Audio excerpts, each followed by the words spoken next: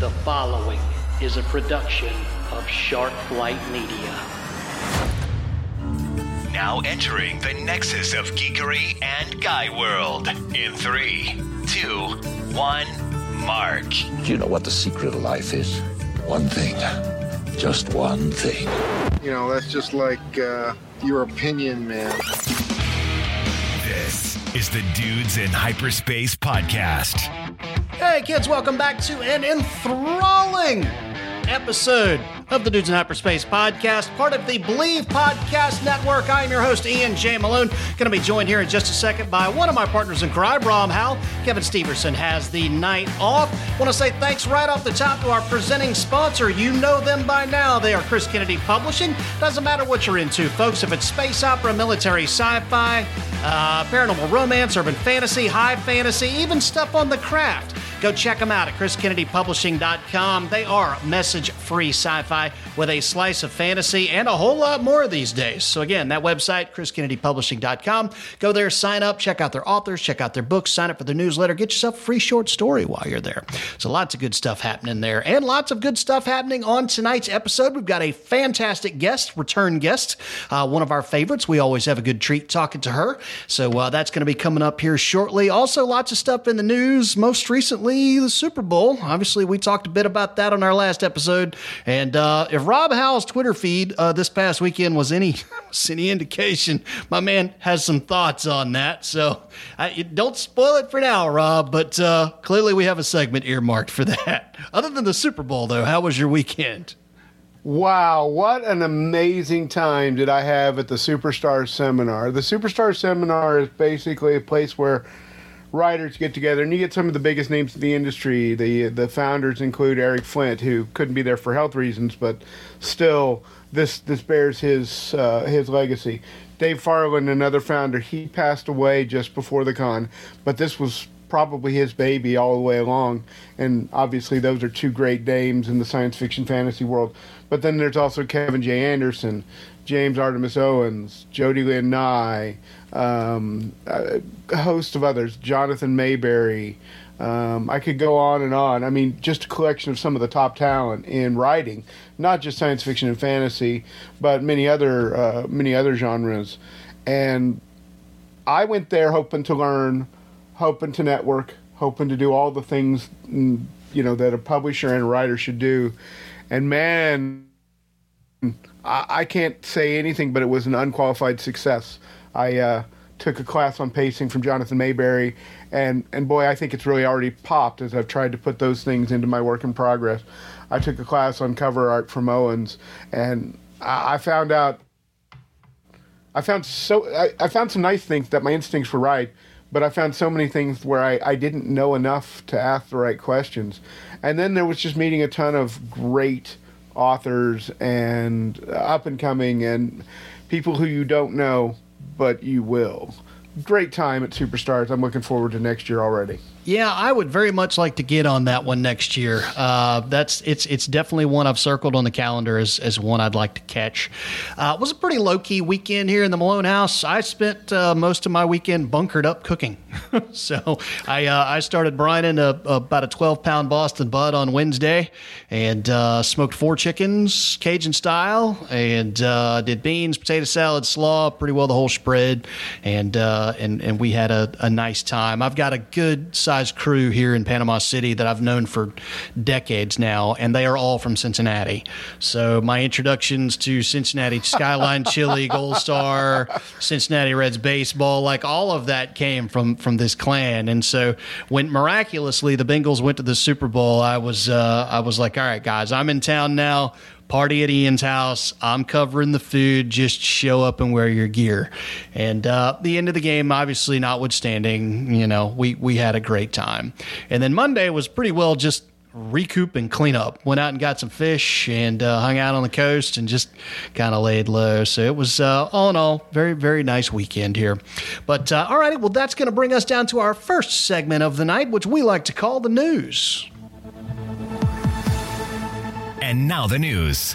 The news is the segment where we just kind of give listeners an update on what's going on with our particular writing projects. If there's anything happening with event schedules, so on and so forth, this is kind of the spot in the show where we kind of bring everybody up to speed on what's happening in our world as writers and as publishers. In my case, I'm geeked out for Pensacon. I'm going to be lighting out here on Thursday to hook up with my good friend and fellow writer Nick Steverson, and he and I are going to be making the trip over to Pensacola. We will be hanging out in Bard's Tower all weekend, which is a big mobile bookstore that attends a lot of these cons. Kevin Eikenberry is also going to be in attendance. Rumor has it Larry Hoy, also of CKP, probably going to be there as well. And we will be there first thing Friday morning, ready to rock and roll through the weekend. So if you are doing Pensacon this year, come on by, make sure you see us, grab a book, chat with us a little bit. We'd love to meet you. Outside of that, just writing continues on Last Argonaut for me. I mentioned last time that I'd spent a good bit of time kind of writing a playbook, writing the language of what it is to play the sport of warball. This past week was getting back into characters. There's one particular character beat that I've been waiting to write for a little while.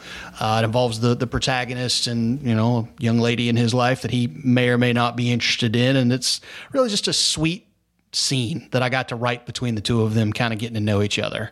And so anyway, that was that. And then, a bar fight ensued and all hell broke loose and so on and so forth. So anyway, it was a fun week of writing for me. Do all of your books have a bar fight? Man, do all of your books have a bar fight? All of my books have a bar scene. Whether or not it ends in fisticuffs, maybe not. But and I've talked with Kennedy about this. I'm like, I don't know how it happens. Inevitably, all of my freaking characters end up at the bar. I don't know what that says about me, but it is what it is. But that's what I've been doing this week. Rob, how about yourself, man? What's the news in the writing world of Rob Howe? Well, I'm still working on The Door in the Winter. That's my first Eldros Legacy novel. That's made a little bit of more progress than I sort of expected, being at Superstars, because of some of the suggestions that Jonathan Mayberry made about pacing. So that's my big thing. Love to get him on the show, by the way. Love to chat with him. Well, I'll see if I can't arrange that. Mm-hmm. Frankly, there were quite a few people I want to have on the show. I've got projects working. So I went into Superstars with a number of projects and came out with another number that is bigger and exciting. So there's much to talk about, but a lot of it's too soon to talk about. But my big thing now is focused on getting the Door to Winter done, and then also a Valkyrie story for Marisa Wolf. This is actually set in the Hit World setting created by Bill Webb, and it's basically trying to create a number of characters that will serve in the Valkyrie Strike Team, and there's an official name for it, but I've been calling it the Valkyrie Strike Team in that world, and it looks like I've been having a lot of fun with it, and that's due at the end of March. So I've had a very busy front half getting a bunch of publishing stuff done in the con. The last 2 weeks, I am throwing myself at the words on the page. Nice. Okay. Well, speaking of writers, speaking of books, we have a great one on tap tonight. Someone that we thoroughly enjoy speaking with, whether it's just hanging out around the pub, hanging out around the coffee house at cons, or here on this show. Fans of the Four Horsemen universe know her very well. Fans of Bane Books know her very well. And she just so happens to have a brand new book coming out this Friday that actually closes off a trilogy of hers that is very well regarded in critical ranks, and I've read it, and I'm telling you, it's fantastic stuff. So without further ado, Rob, who are we talking to here tonight? We're talking to the amazing Kacey Ezell, author, YouTuber, we'll talk about that, and a whole bunch of other things. We're excited to have her. Welcome back, Kacey. Thanks, guys. I'm excited to be back.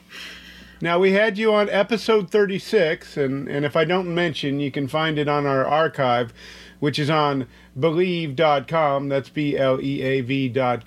Ian will kick me in the shin, so I wanted to make sure to get that out. Well done, good sir. Well done. How have you been since that episode?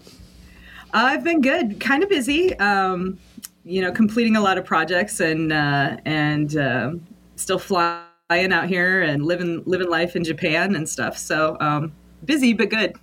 Good busy, I guess. Yeah, it seems like it. Did I see an awesome cover reveal with your name on it, on last Wednesday? Yes, you did.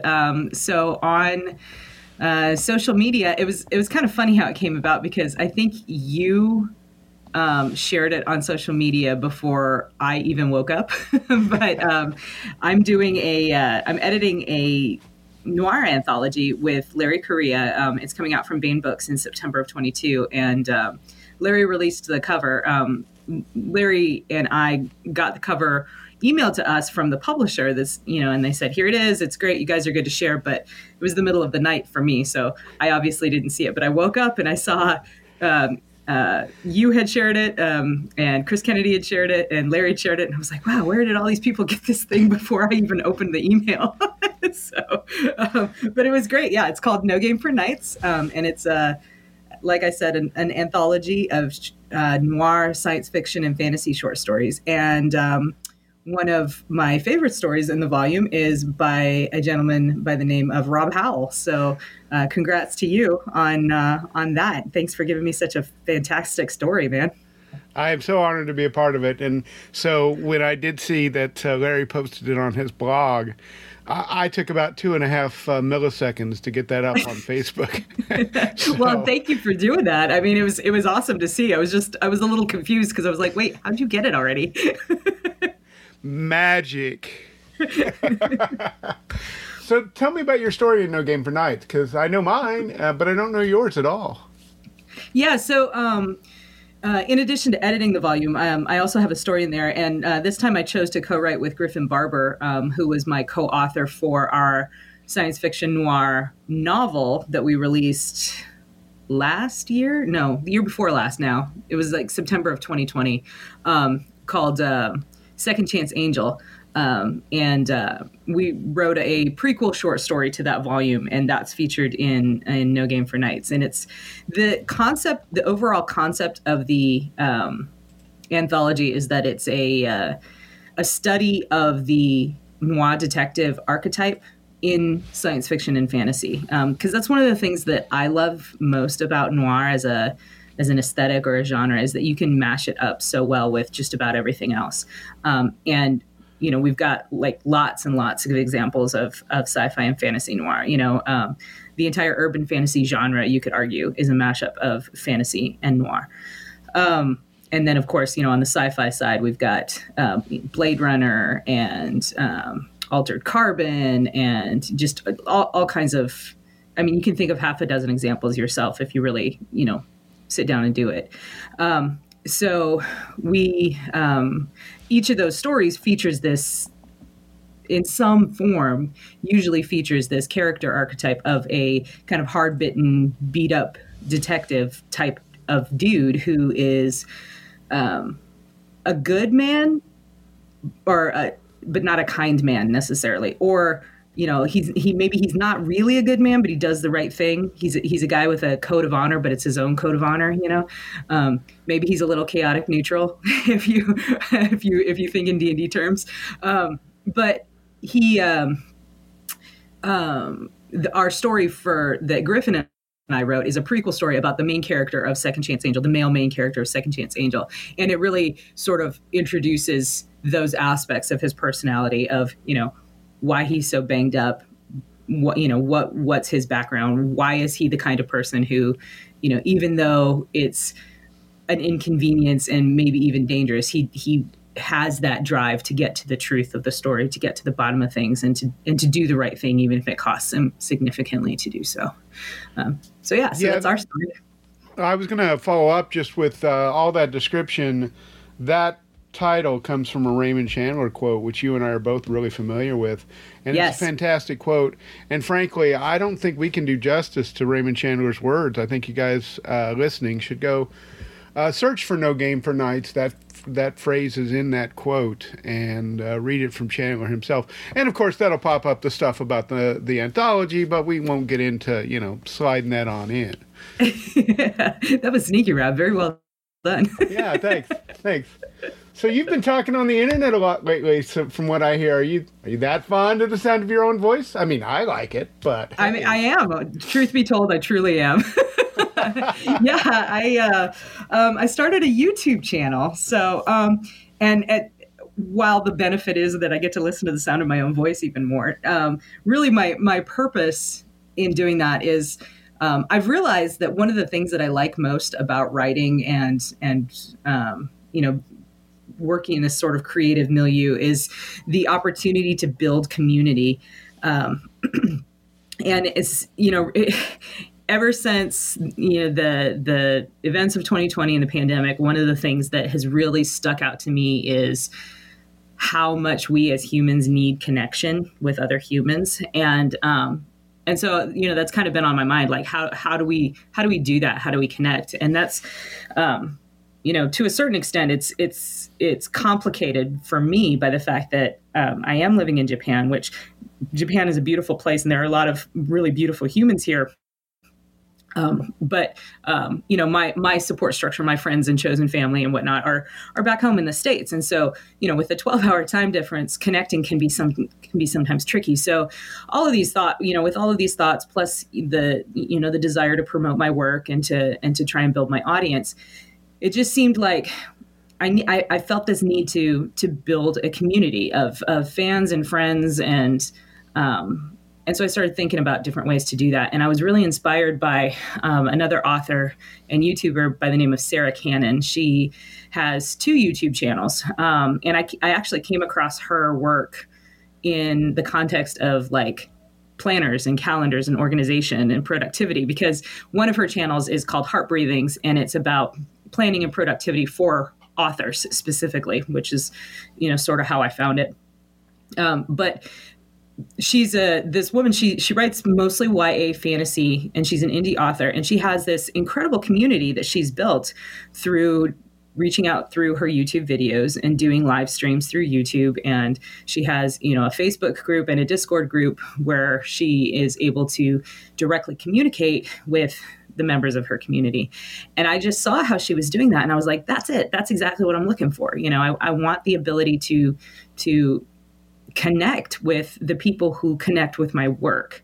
And so I decided to, take a page out of her book and start a YouTube channel. So it's called Kacey Ezell Writer Life.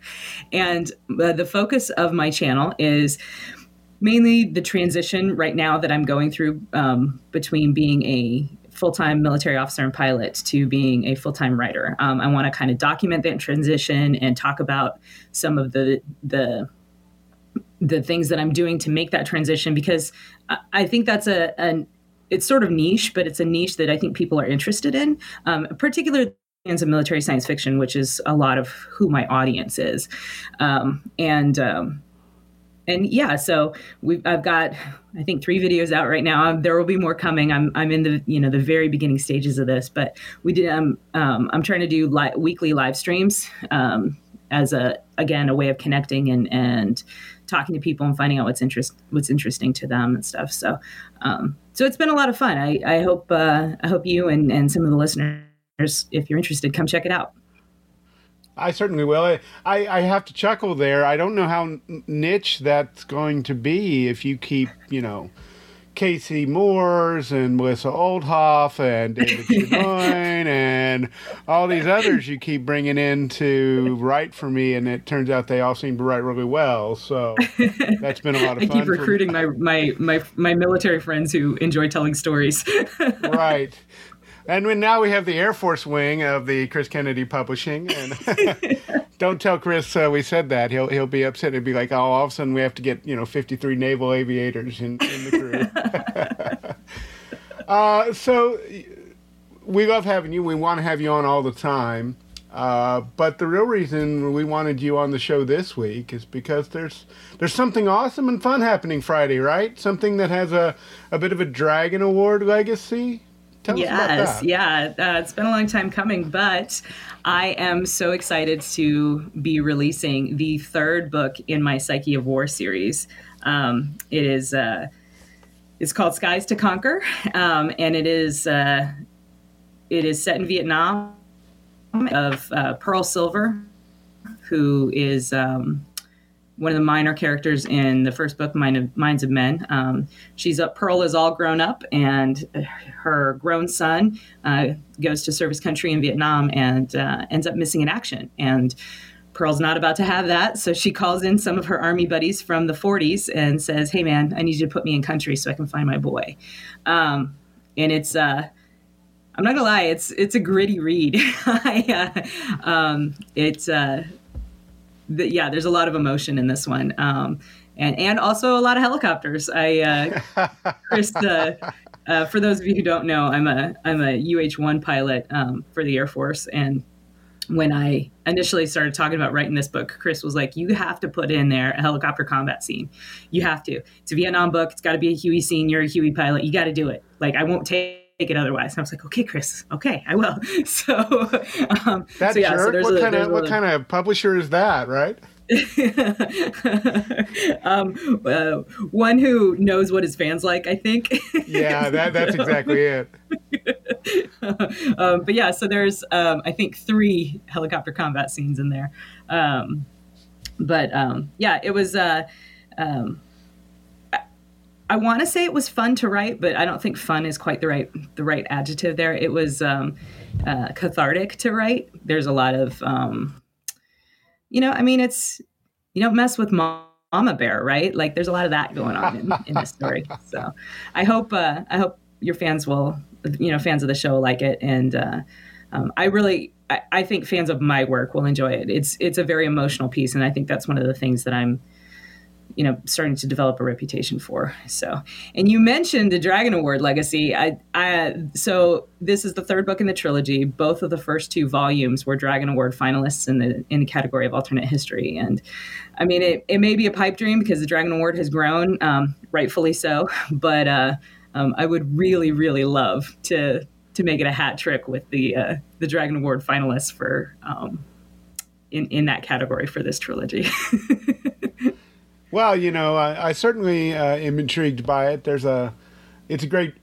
Well, I read Minds of Men, and I finished it in one evening because it was really good, and it's also in one of the time periods I'm interested in. Minds of Men is set in World War II with the B-17s yes. doing their work over Germany, and the challenges. I mean, you talk gritty. That's a pretty gritty set of battles there across the skies of Europe. So yeah, absolutely. Yeah. And excuse me, sorry. And I should also mention Minds of Men's on sale this week for the launch of the 3rd book. So yeah, people can go to Amazon and get that at a discount if they haven't started the series yet, which is kind of cool. So just to complete the cycle here, Minds of Men was set in World War II, Skies to Conquer in Vietnam. What's the one in between? Tell us quickly about the one in between. The one in between is called The World Asunder, and it is set in the opening days of the Berlin airlift. And it's essentially a Cold War spy thriller. The main character is Lena Sucherin, who is the antagonist of Minds of Men. So she's the German psychic who, in the first novel, is a member of the SS. She's a Nazi, and I took a chance on trying to have a sympathetic main character, and I made her the main character of the second book because I really wanted to tell her story, and the story of, we talk a lot about World War II, but one of the aspects that I think kind of gets lost in this conversation is the sack of Berlin. We don't often think of modern cities being sacked, right? Like that's something that happens to Roman villas and, Carthage. But Berlin in 1945 that's exactly what happened to it. It was sacked, and it was just the amount of suffering and pain that the residents of Berlin went through during the time that the Red Army overran it was is astronomical, and universal, really. I mean, if you ever read some of those stories or some of those accounts, it's just harrowing stuff. I mean, like you can't finish it. Like, you got to put it down because it's gonna make you cry or throw up or all three, right? So right. So I wanted to acknowledge that piece of it, and I wanted to tell the story of, like, okay, so what happens after? What comes after? And one of the things in Skies to Conquer that was really fun for me to research. So it's kind of cool. I've realized one of the benefits of writing alternate history is, like, you get to go down these really cool research rabbit holes. Aren't they fun? Yeah, for sure. And so for Skies to Conquer, which again is the second book of the series, I started doing research on this thing that was called Operation Paperclip, which was a real world series of events that essentially boiled down to, it was a race between the United States government and the government of the Soviet Union to get control of all of the Nazi scientists in the various career fields that they'd been working before the other side did, right? So Sure. Huge names like Werner von Braun, founder of our space program. He was a Third Reich scientist. He worked on the, was it the V2 rocket, I think? I'm talking off the top of my head, so please don't shoot me if I'm wrong. But he was an Operation Paperclip alum, right? So members of the U.S. Army government apparatus got in touch with him and were like, hey, we're going to get you out of here, you and your family, but you have to come work for us. And you can't go work for the Soviets, because they wanted that expertise for, quote unquote, our side in the Cold War, right? Sure. Same thing with the father of aerospace medicine. Also, Nazi scientist. Did human experimentation. That's why we know so much about how the body reacts to high altitude and cold temperatures, is because of these completely inhumane experiments that he performed on unwilling subjects, Wow. Yeah, it's a dark legacy, but it's very, very interesting. And so I utilize that a little bit in Skies to Conquer as one of the sort of plot lines of, why is my former Nazi psychic working with an American intelligence officer to try and find, a man who is like her neighbor and friend, but he's also a Nazi chemist, or was a Nazi chemist. And so, yeah, so that's sort of the plot line. That's a heck of a set of stories, Kacey. Thank you. I've enjoyed what I've read of you in general, but these hit sort of in my historical wheelhouse, in some of my historical wheelhouses, and I really enjoyed them. Looking forward to Skies to Conquer, and now that's coming out Friday, the 18th, and then No Game for Nights is coming out in September from Baen. What else can we look for from you? Well, this year's going to be kind of weird because I'm retiring from the Air Force this summer and I'm moving back to the United States. So you can look for other stuff from me. I just don't know what it's going to be yet. Well, that's fair. I mean, you've heard me talk about reasons versus excuses. Moving is a reason. Retiring from a career, that's a reason. These are major upheavals in your life, and you need to get your family all settled in so you can give us, let's see, 2023, you owe me a trilogy in fantasy, and you owe Chris another 3 Four Horsemen books, plus you need another story to follow Skies to Conquer, and then you need another, another anthology for Baen, and maybe some more Second Chance Angels. 53 books is fine for 2023, right? Maybe for some other authors. That's not quite how I operate. I am starting a new project with, as far as like works in progress right now that I can talk about. I am starting a new project with Chris Kennedy starting in March. I don't think I can reveal details on that one, but it's going to be exciting, and I think people are going to love it, especially fans of the Four Horsemen universe, fans of space opera, which, to be clear, the Four Horsemen universe is not, but there is a Venn diagram of intersection between space opera fans and Four Horsemen universe fans. That's what I'm targeting with this next project. Right. And then in addition to that, I'm currently working on the sequel to Gunpowder and Embers, which is a book that I wrote with Christopher L. Smith and John Ringo, and published by Baen. That came out last year. So I'm about 20,000 words into the Gunpowder sequel. And then I'm also, last summer, speaking of alternate history, actually, I guess it was just this past fall, Romanov Rescue came out. And that was another alternate history that I worked on with Tom Kratman and Justin Watson, with a little help from Mona Lisa Foster. And that one came out, like I said, this past fall.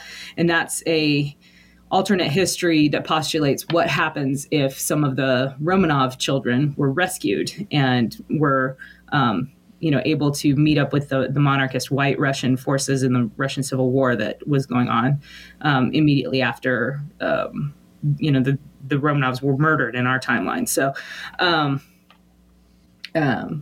we are currently working on the sequel to that, where we have Empress Tatiana is the Tsarina of Imperial Russia at war with itself right now. So interesting. It's pretty cool.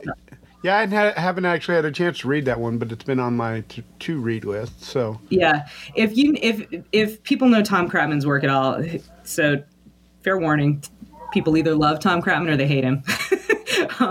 But one thing that the man does very, very, very well is he writes about how to create, train, sustain military units, and absolutely, he writes he calls it like a military procedural, and it really is kind of like a police procedural, but that's how his military science fiction and military fiction in general works. It's very procedural.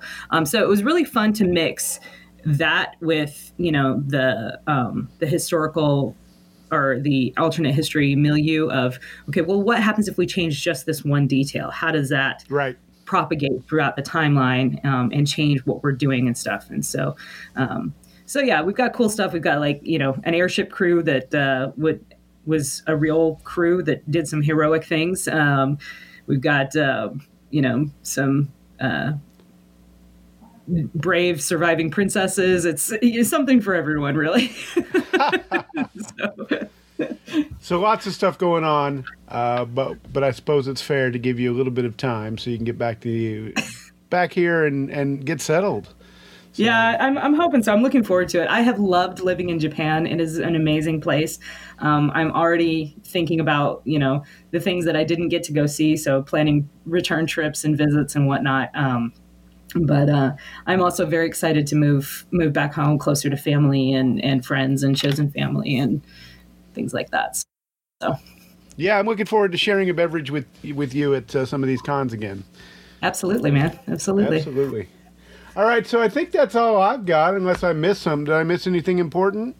No, I've got a book coming out on Friday. Go buy it, please, and thank you. I hope you enjoy it. that was the thing I was focused on. All right, so I think I'm done. Hey, Ian, did you have anything for her? I did, actually. So I actually have two questions for Kacey.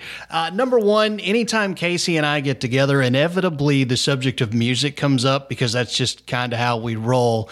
You had told me when you were writing Skies to Conquer that it was a lot of that classic 60s and 70s rock. It was Along the Watchtower, it's CCR, it's, Bob Dylan, all of that classic stuff. So now that you're kind of through that story, can we kind of peek behind the curtain into what's your playlist looking like right now? That's my first question. Question number two is, the last time you were on, you joshed me because you didn't get a chance to talk about your Pittsburgh Steelers. So a lot of stuff happening in Steeler Nation right now. Obviously, you just had a big retirement in Big Ben. And so you are very much in a time of transition in Pittsburgh. So those are the two things I want to know from you. What are you listening to? And what would you do if you were in charge of your Steelers right now? Oh man. Okay. Well, let me take them in reverse order. So,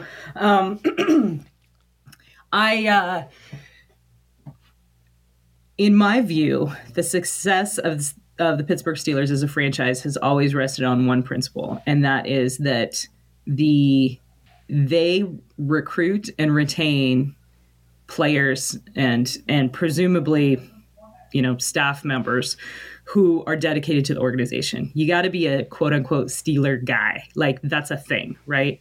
And much of the success of the franchise historically has come from their scouting staff really looking for those elements of what makes a Steeler guy. So, what would I like to see? I'd like to see them invest in another Steeler guy and take a couple years if necessary to train him up to be that, franchise quarterback, to replace Roethlisberger.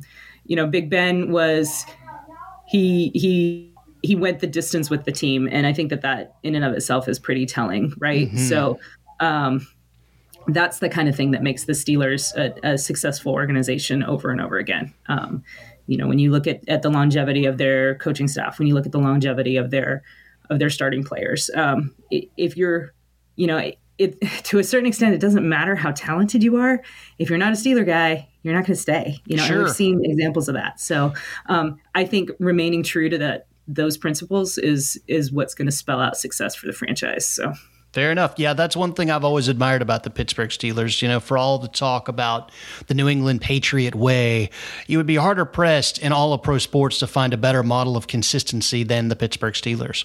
From the way they groom their coaches, from the way, again, like you said, the way they scout, the way they vet their talent, it really is just as even Steven as it gets. And in this day and age when every fan wants to pull the ripcord every time crap goes south, it's nice to have those clubs out there that aren't that knee-jerk. They're very cerebral about what they do. And that's to be admired. Yeah. Well, and there's cerebral too, but I think that there's also some instinctiveness to it. Like there's an emotional component to it of, is this guy the kind of guy that vibes with the rest of the team? Is this guy the kind of guy that gets our franchise ethos? Is this the kind of person that we can see leading our organization? Mm-hmm.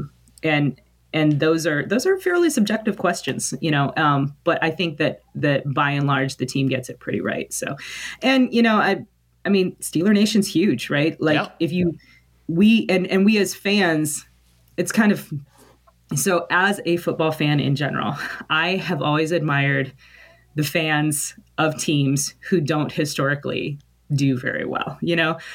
I couldn't bring myself to root for Cincy in the Super Bowl because again, I am a Steelers fan, but I was happy for their fan base to get there. Does that make sense? It does. Yeah, no, I hear you. But that being said, the Steelers are perennially a contender, if you will. And part of the reason for that is, again, that consistency. And we have such a huge fan base throughout, the United States and across the world. Wherever there are football fans, it seems like there are Steeler fans. Yep. And part of the reason for that, again, is that consistency. But we also, I think because the fan base is so large, we kind of get that you're not going to go to the Super Bowl every year. And that's okay. The important thing is how you play the game, and when I say how you play the game, I'm not talking I am talking a little bit like sportsmanship, but more importantly, I'm talking about building that identity of, this is who we are as a team. These are the things that we accomplish as a team. This is, we are known for smash mouth football. We are known for, we're the steel curtain defense. We are known for those things. And doubling down on those identity pieces and really investing in that is something that, again, I think the team does very well, that the coaching staff and the scouting staff do very well. And that's what makes the Steelers such a perennial favorite. And that's what makes, gives Steeler Nation, the fan base, something to invest emotionally in. Cool deal. All right. The playlist question. What are you listening to? Yeah. So if I'm perfectly honest, I'm having a hard time finding the exact playlist for the sequel to Gunpowder Numbers that I'm working on right now. Okay. So what I do when that ends up being the case is a lot of times I go back to kind of a lot of the epic music that has no words, no lyrics, right? So Two Steps from Hell and Lindsey Sterling is a big fan. I'm a big fan of her stuff because it doesn't have lyrics that'll distract me from the words that I'm trying to write. Mm-hmm. So that's what I've been writing to lately. As far as what I've been listening to, just moving around in the car, or songs that are stuck in my head. it's very eclectic in here right now. For Christmas, my husband got a one of those VR headsets, and there's a game on there called Beat Saber, and so I've had a lot of the songs from Beat Saber stuck in my head because I've been playing that game because it's super fun and also a little bit active, so I get a little bit of movement there. So yeah, a lot of Imagine Dragons, a lot of songs that are incorporated in the game that I don't really know the artists who created them, but they're a lot of fun songs. So nice. Sorry, it's not a very sexy answer. Oh no, listen, Imagine Dragons, that'll, my 15-year-old loves you even more now. That's speaking his language. It's funny because we got the Imagine Dragons song pack, that you can buy within the game, and then we also got the Lady Gaga song pack. Nice. So it's like Lady Gaga, Billie Eilish, Imagine Dragons, and then there's one that's like a mixtape. It's called the mixtape pack, and it's got Maroon 5, and I think there's one by 50 Cent on there, and like Limp Bizkit. Like, it's just really random. All right, now you can't be extolling the virtues of Limp Bizkit on this podcast, okay? I'm just saying there are some lines, Kacey Ezell, that we don't cross, okay? All righty, well, folks, it is. I'm sorry, Ian, but the version of Mission Impossible that Limp Bizkit did was actually pretty rocking. Oh, you guys. I'm outnumbered here. Kevin Steverson, where are you, man? I need you, brother. I'm throwing out an SOS. Ladies and gentlemen, Kacey Ezell, brand new book coming out this Friday. Check the show notes. We're going to have a link to it right there at your fingertips. It's called Skies to Conquer. Absolutely a treat always having her on the show to talk books, to talk podcasting, to talk Steelers football, music, you name it. Kacey, where can folks find you? Where can they find your books? Where can they find your YouTube channel? Credits galore. Go nuts. Floor's yours. Yeah, thanks. So first place to start is my website, www.kaceyezell.net. You've got a listing of all my books there. And then you can also, there's a link on there that says get free stories or something like that. That'll take you to my newsletter sign up, which is basically the cornerstone of this community that I'm trying to build. You sign up for my newsletter and you can, you have the opportunity to get some free short stories that I've written. And then you'll also get like a weekly mailing from me where I just talk about what's going on in my life, what I'm working on, send you pictures of my cat, things like that. My YouTube channel is called Kacey Ezell Writer Life. You can search for it if you just search for my name, it should come up. And like I said, I've got a couple of videos on there, more coming up this week. I just realized I don't yet have a link to my channel on my website, so I'll have to fix that so that people can go in between them both. I'm also you can also search for my name on Amazon, and that'll bring up a whole bunch of books, or just search for Skies to Conquer. And the other thing I wanted to talk about is if you do join my mailing list, you get a link to the exclusive Discord server that I have that's strictly for my fans. And when I do those live streams on every week, there's a spot in the Discord server to ask me questions. So if there's something you particularly want to ask me about, that's the way to do it. So that's where you can find me. All righty. Well, Kacey Ezell, folks, go find her books, support her. She is good people and even better author. Kacey, thanks so much. It's a treat, as always. Thank you so much for having me on, guys. I always love hanging out with you, and I can't wait to hang out with you in person again soon. All right, and that's going to bring us down to our halftime segment, which is where we pay some love to our presenting sponsor. That would, of course, be the fine folks over at Chris Kennedy Publishing. We say it at the top because it's true, folks, and that is it doesn't matter what you're into. If it's military, sci-fi, space opera, urban fantasy, paranormal romance, even stuff on the craft with Quillcraft Press, man, they got it all at Chris Kennedy Publishing. Slide on over to chriskennedypublishing.com. You can learn all about their series, their authors, sign up for their mailing list, get yourself a free ebook, and read a bit about Miss Kacey Ezell as well. And again, always a treat to have her on the show. Speaking of, she is this week's new release. We've talked about it. It's called Skies to Conquer. Rob, what else can you tell the folks about Kacey's new book? She'll conquer every sky if it means saving her child. Pearl Silver was happy. She had a good job teaching young nurses. She was married to a good man who loved her. She had a son who made her proud every day. Most of the time, her memories of her time fighting in the skies over Europe remained a distant part of her past, something she was proud to have done, but that time was over. Her life 20 years later was very different, and she didn't have much reason to tap into her psychic power, or to stay in touch with her old comrades in arms. But when her son signed up to fight for his country in Vietnam, it put a strain on her perfect life. And when her baby boy goes missing, Pearl doesn't question what she has to do. 20 years ago, Pearl went to war at the behest of her nation. This time, she's going to war to find her son, and she will leave no sky unconquered.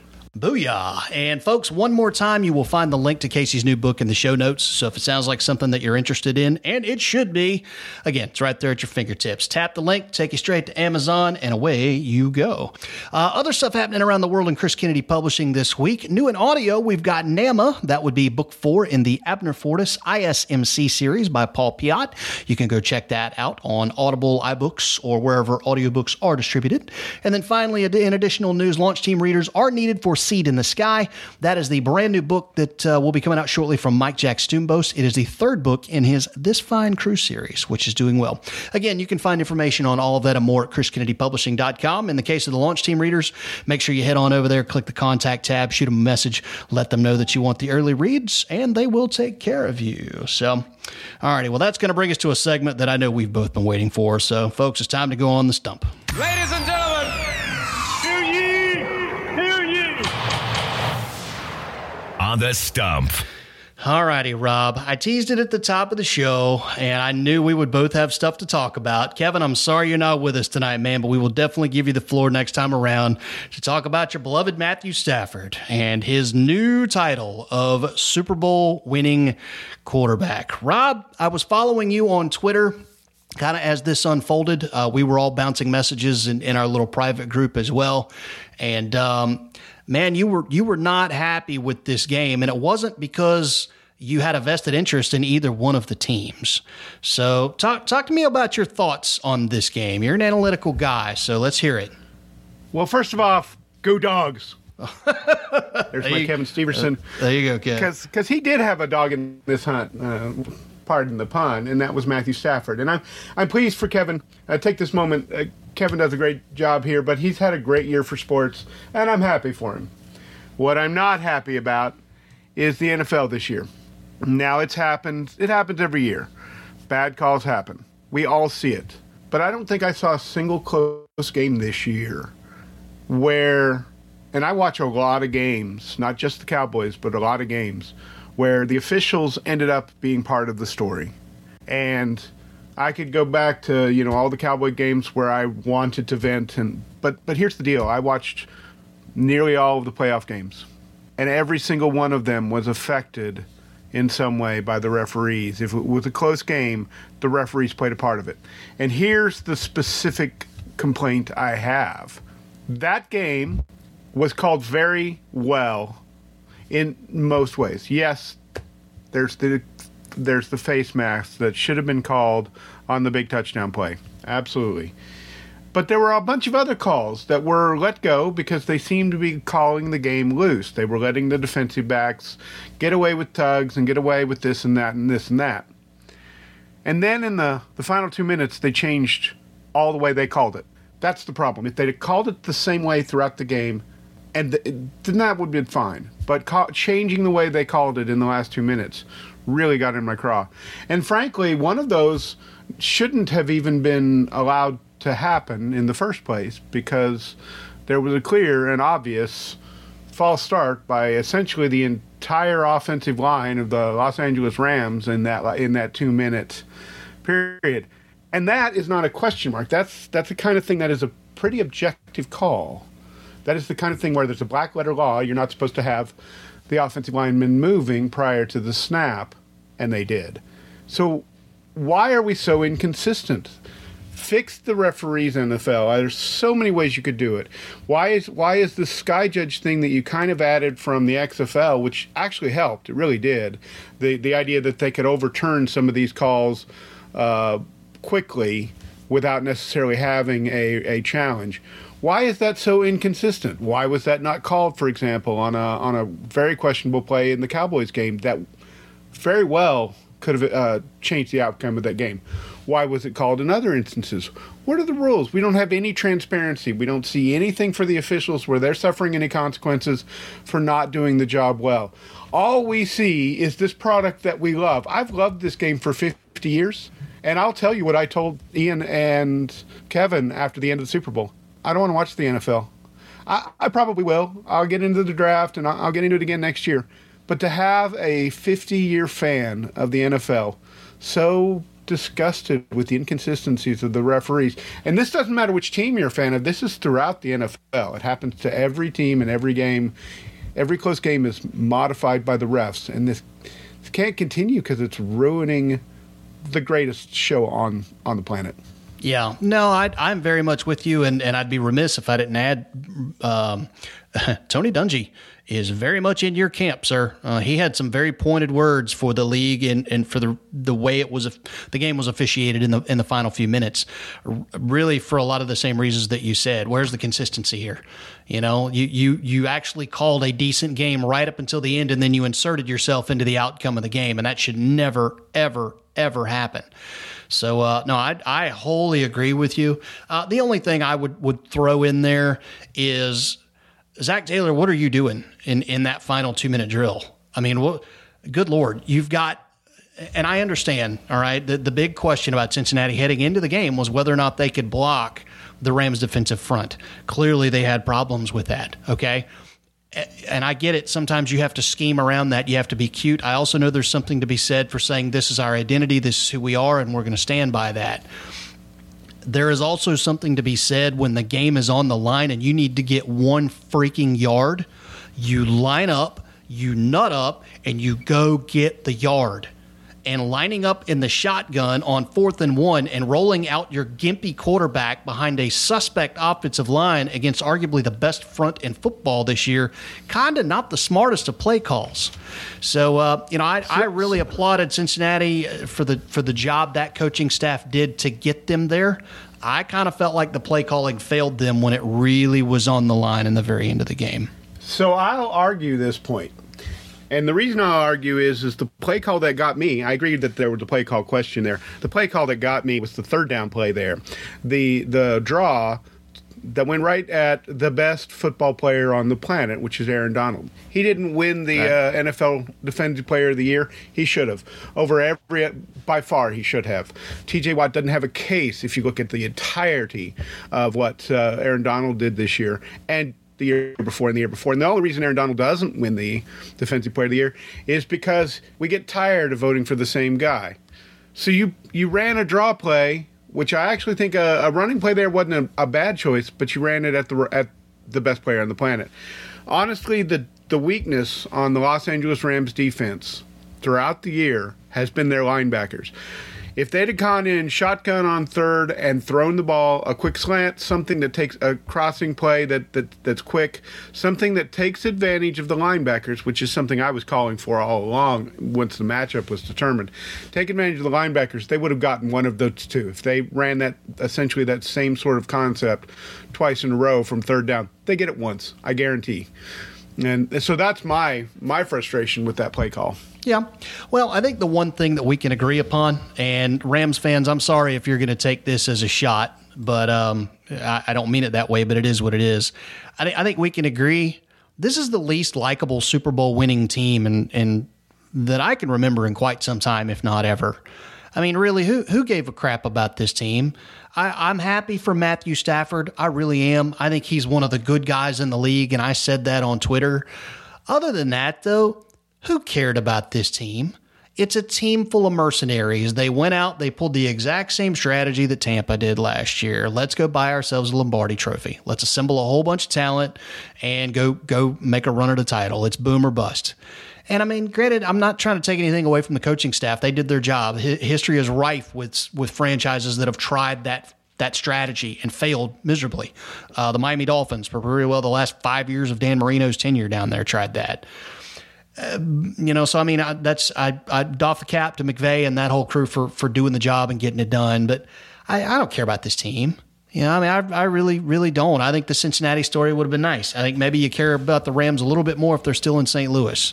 But other than that, who cares about this team? All right, they won championship. I think that's a very, unappealing way to end what was really a pretty good playoff run by the NFL. But, it's over. They got the championship. Go celebrate it for 24 hours in L.A., and then nobody will care anymore because that's what L.A. fans do. And then we're going to roll on to the draft. And the USFL, as it would appear. I am looking forward to the USFL, but that's obviously a podcast we'll talk about down the road. The draft. We are working on subject matter experts for both of those. So, yeah. So anyway, it's a bummer to put the NFL season in the rear view kind of on that note. But again, props to the Rams. They did what was expected of them. They did the job. They crossed the line. They are the champions.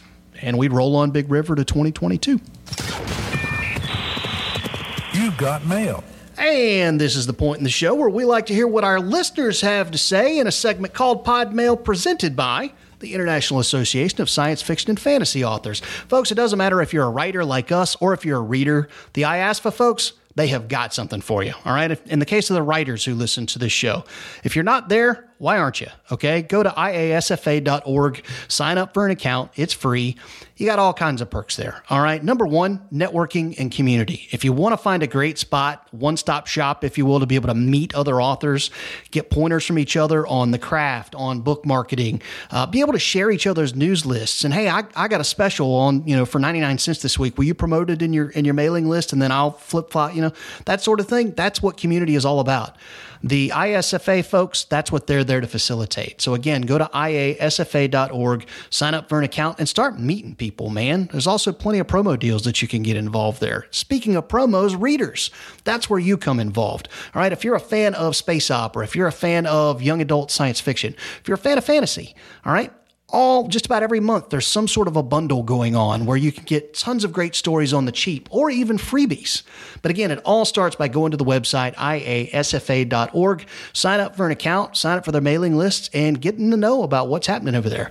One more time, that's the International Association for Science Fiction and Fantasy Authors, and we greatly appreciate them being a part of this program. Rob, you got something you want to add to that? Yeah, I do. Craig Martell is one of the guys behind that, and he's also the guy behind 20 Books 50K. He is a fantastic guy, a really productive author, a really good author, and he's also someone who loves to help other authors. So if you're ever at a convention or you ever have a chance to talk to Craig Martell, approach him. He'll talk to you. He'll help you. He's a really good guy, and I'm not just saying that because he literally said, I'm taking the check on this big table at lunch. That's the kind of guy he is. He just randomly goes and does nice stuff for people. Nice. Yeah, Craig Martell. And folks, if you want to meet him, go back a couple of podcasts, and he was a great interview with us.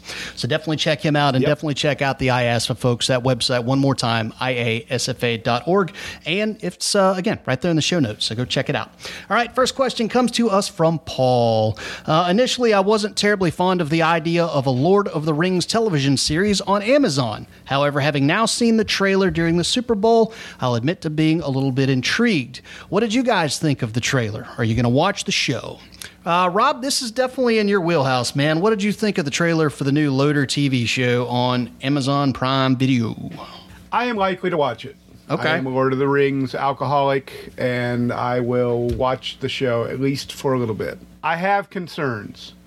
The storytelling that I've sort of seen hinted doesn't necessarily lend itself to what Tolkien wanted. Mm-hmm. Now, I'm not saying we have to have everything the way Tolkien wanted, because we're 100 years past when he got the germs of a lot of these ideas. But that being said, this has to feel like it's got depth to it, like it's got a bunch of history behind all of this stuff. And even though this is happening in the Second Age, there's still thousands of years in there, and it's got to feel that it's got that strength and that power and that foundation. And Peter Jackson did a fantastic job at this in so many ways. Yeah, you can quibble about not having Tom Bombadil or some other changes that he made, but you still felt like it was a Lord of the Rings story. You still felt it was Tolkien.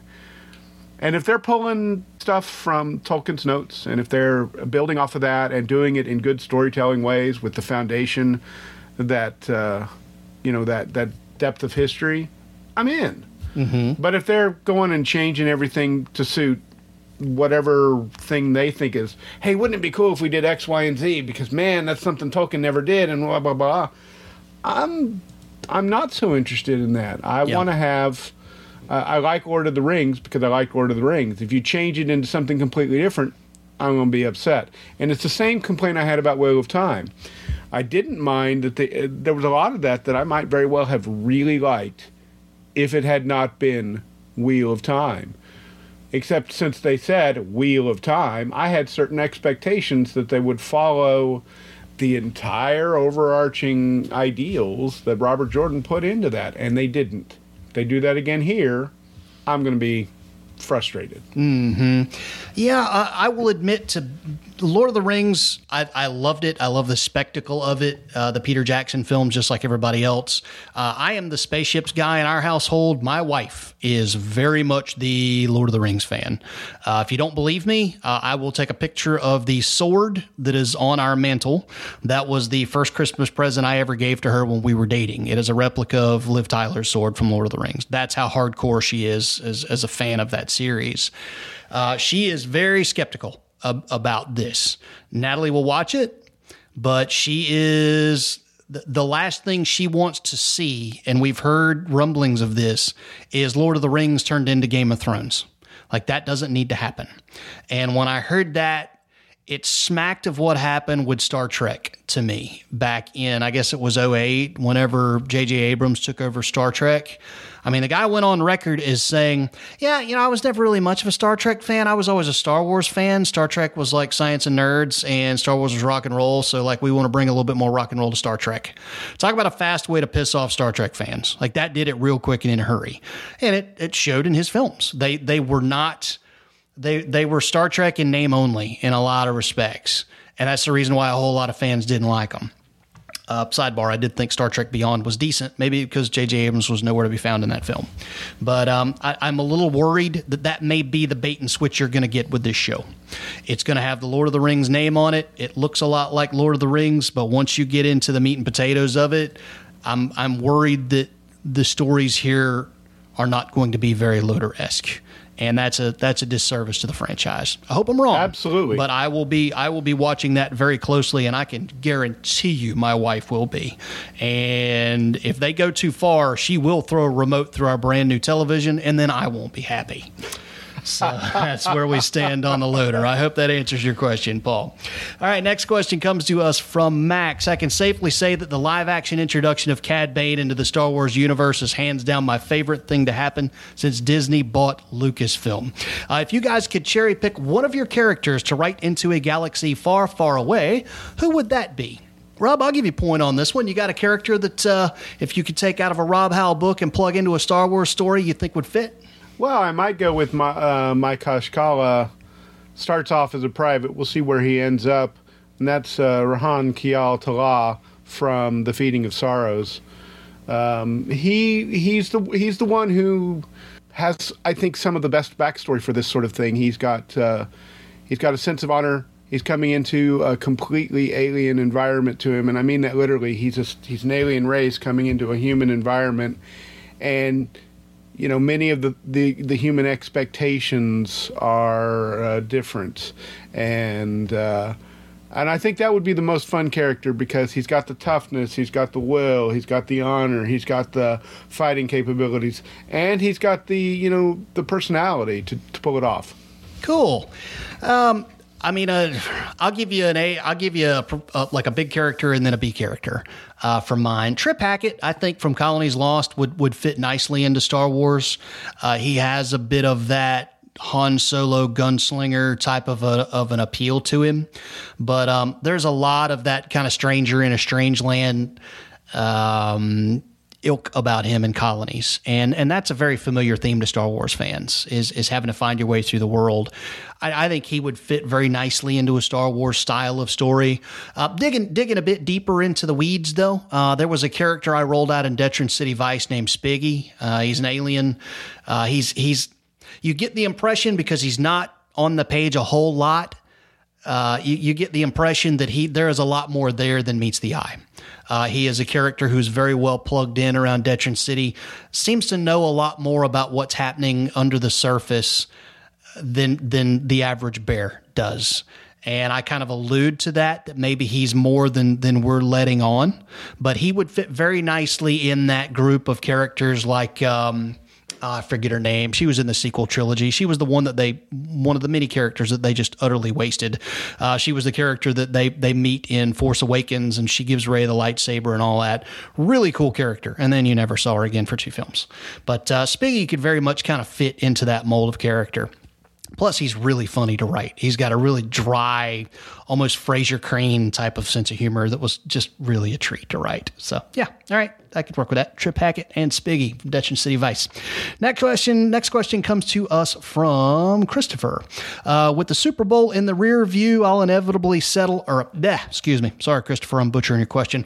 With the Super Bowl in the rear view, I'll settle now back into the offseason like I always do.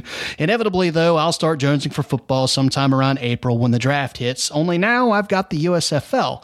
It seems there's been a few news notes about that new league in the headlines of late. What have you heard, and are you excited about the new league? I mean, I am. I was a bit more excited about the XFL, and then COVID kind of squashed that. However, Kevin Steverson actually passed along some literature on this new league, specifically how it's financed and how it's funded. And I do think there is a real possibility here for one or both of these leagues to stick and get some traction. It does sound like this league is not going to fold in 2 years. It is not going to be the AAF. Like they have the new owners of this league, and particularly Fox Sports, who's a heavy investor in this, like they have a plan. And they are funded, and they are ready to stand behind that plan for the next 2 to 3 years as they gradually roll these franchises out to their respective cities. And there's going to be 8 of them.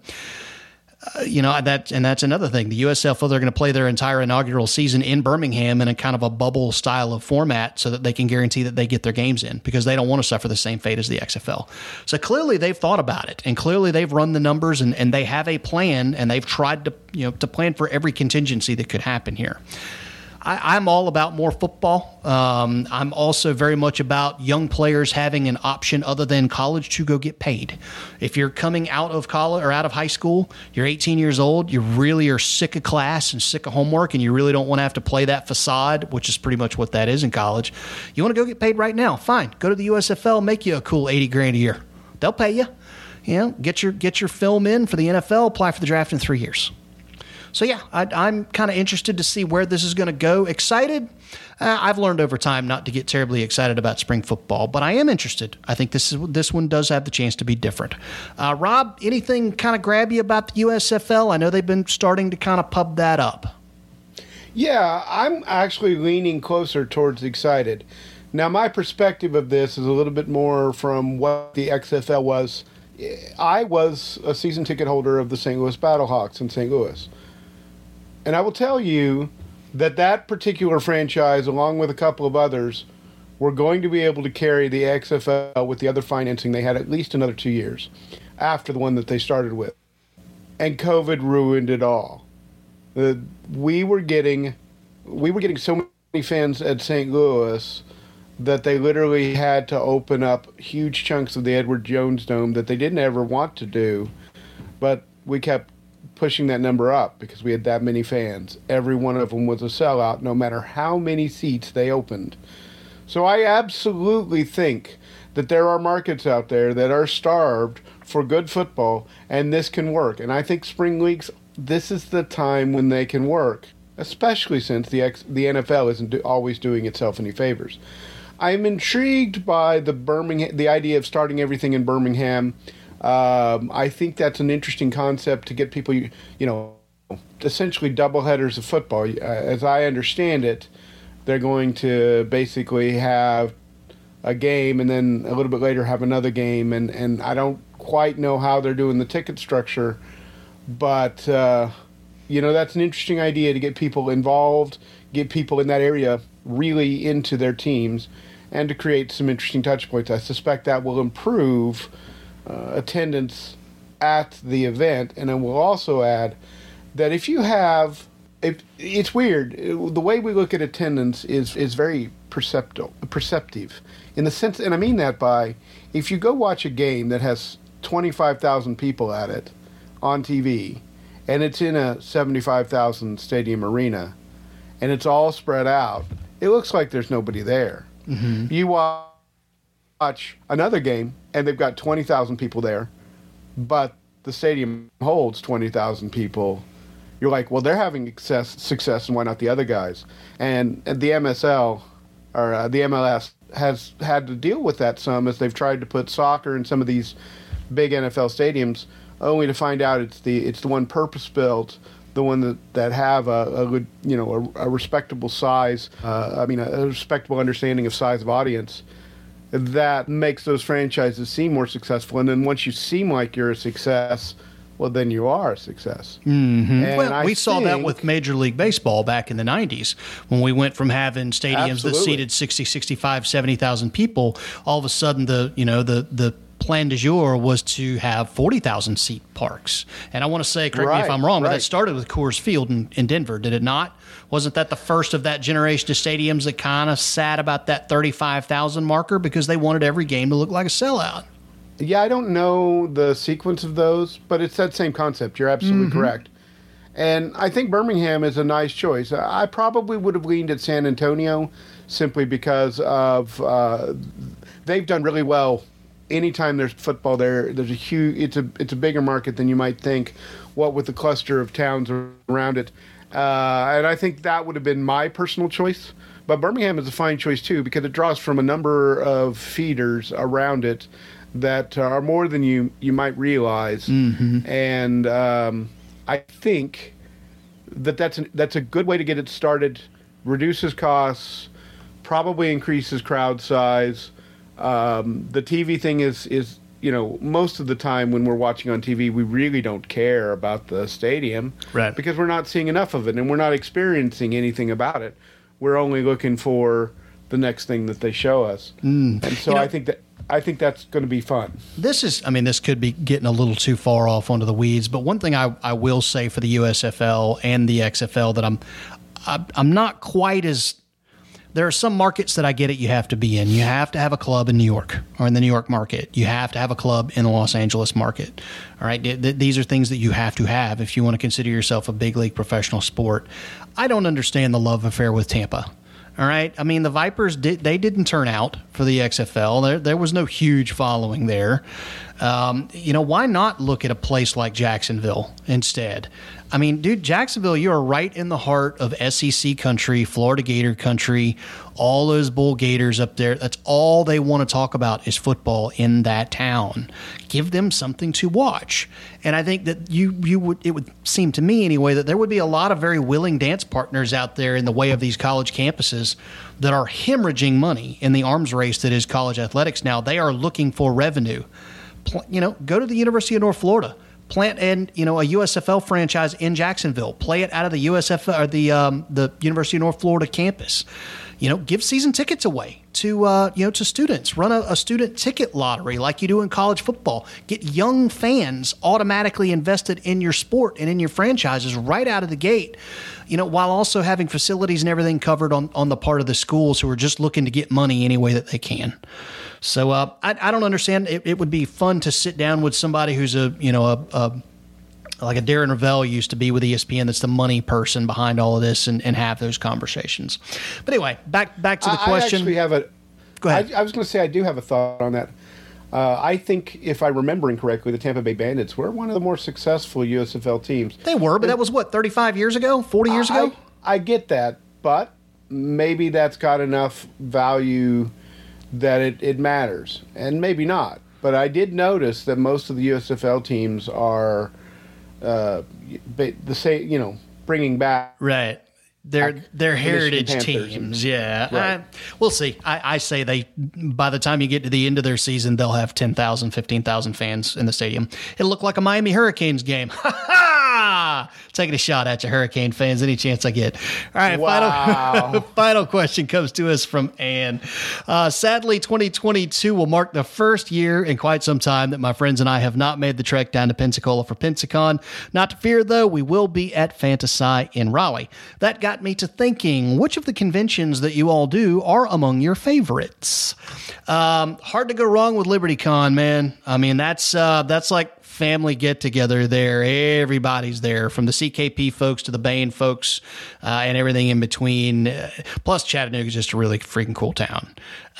So we always enjoy LibertyCon. Fantasy in Raleigh is obviously a good one. This is my first year doing Pensacon, so I'll have to report back with you. But I mean, everything I've heard from everybody say that it's a really well-run con, and they treat their authors and their celebs really well, and it's just a fun weekend.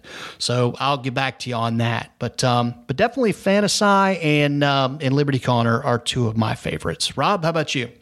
Well, thank you for taking all of my options there. That's not true. There are other good cons out there, but Fantasy has been built off of the traditions in many ways of LibertyCon and trying to create a family atmosphere.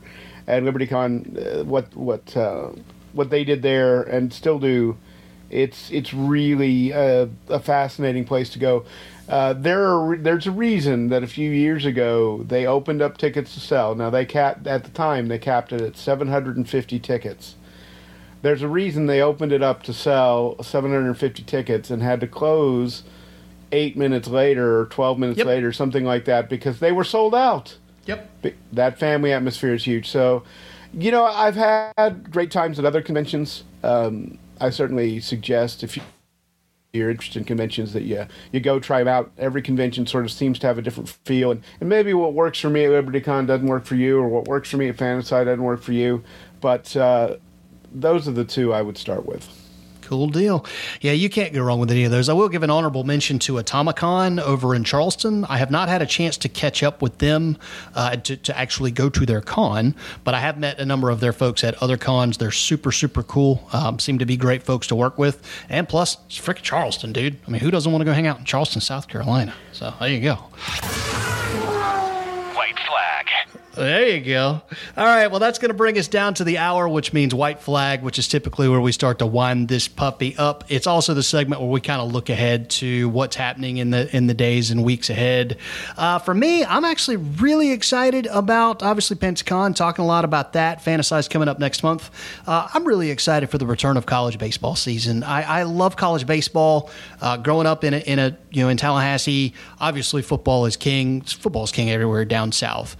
But a close second for a number of years when I was growing up was going to Dick Howser Stadium and watching the Noles play baseball. We had some great players back then. J.D. Drew comes to mind. And it's just, college baseball is so much fun. It has all of the pageantry that is the majesty that is the game of baseball, the American pastime, blended with all of the pageantry that is college athletics, the colors and the legacies and I went to this school and that's my home and that's my colors and that's my squad, all wrapped up in the game of baseball. So, it's a niche sport anymore, but anytime we start to roll around toward February and we're going to hear some crack of some wooden bats or some dings of some aluminum bats, it's a fun time. So return of college baseball season is really, really what's high on my list. Rob, how about you, man? What are you looking forward to? Honestly, I have to say, kind of sad, but I'm really looking forward to getting words on the page. I've had a very sort of busy, everything's kind of gone weird first part of the year. Not necessarily weird in bad ways, just lots of things preventing me from getting words on the page for some time now, and I really want to get some stories out the door. I mean, I think I'm a writer. Well, if I'm going to be a writer, I better write. And so I'm really looking forward to doing that. Nice. All righty. Well, thanks so much again to Kacey Ezell for coming on to the program. It is always a treat to talk with her. Thanks to our sponsors. That would, of course, be Chris Kennedy Publishing, the International Association of Science Fiction and Fantasy Authors. And thanks again to our brand new partners over at the Believe Podcast Network. Folks, these guys are awesome. They are the #1 podcast network on the net for professionals. Doesn't matter what you're into. If it's sports podcasts, mystery podcasts, thriller podcasts, conspiracy podcasts, they have got it all over there. So go check them out at Believe.com. That's spelled BLEAV.com. If you're interested, if you love our podcast, speaking of podcasts, Support us, man. That comes in the form of reviews, likes, subscribes, all of that good stuff. Doesn't matter where you listen to it, if it's Apple Podcasts, Spotify, if they'll let you leave the reviews, we greatly appreciate it when you do that because it helps to push us up in the rankings and it helps folks find us. Kevin Steverson, we missed you, boy. We'll give you a shot to talk about Matt Stafford on our next episode. And with that, we bid you guys a great night. We'll see you next time on the Dudes in Hyperspace Podcast. See ya.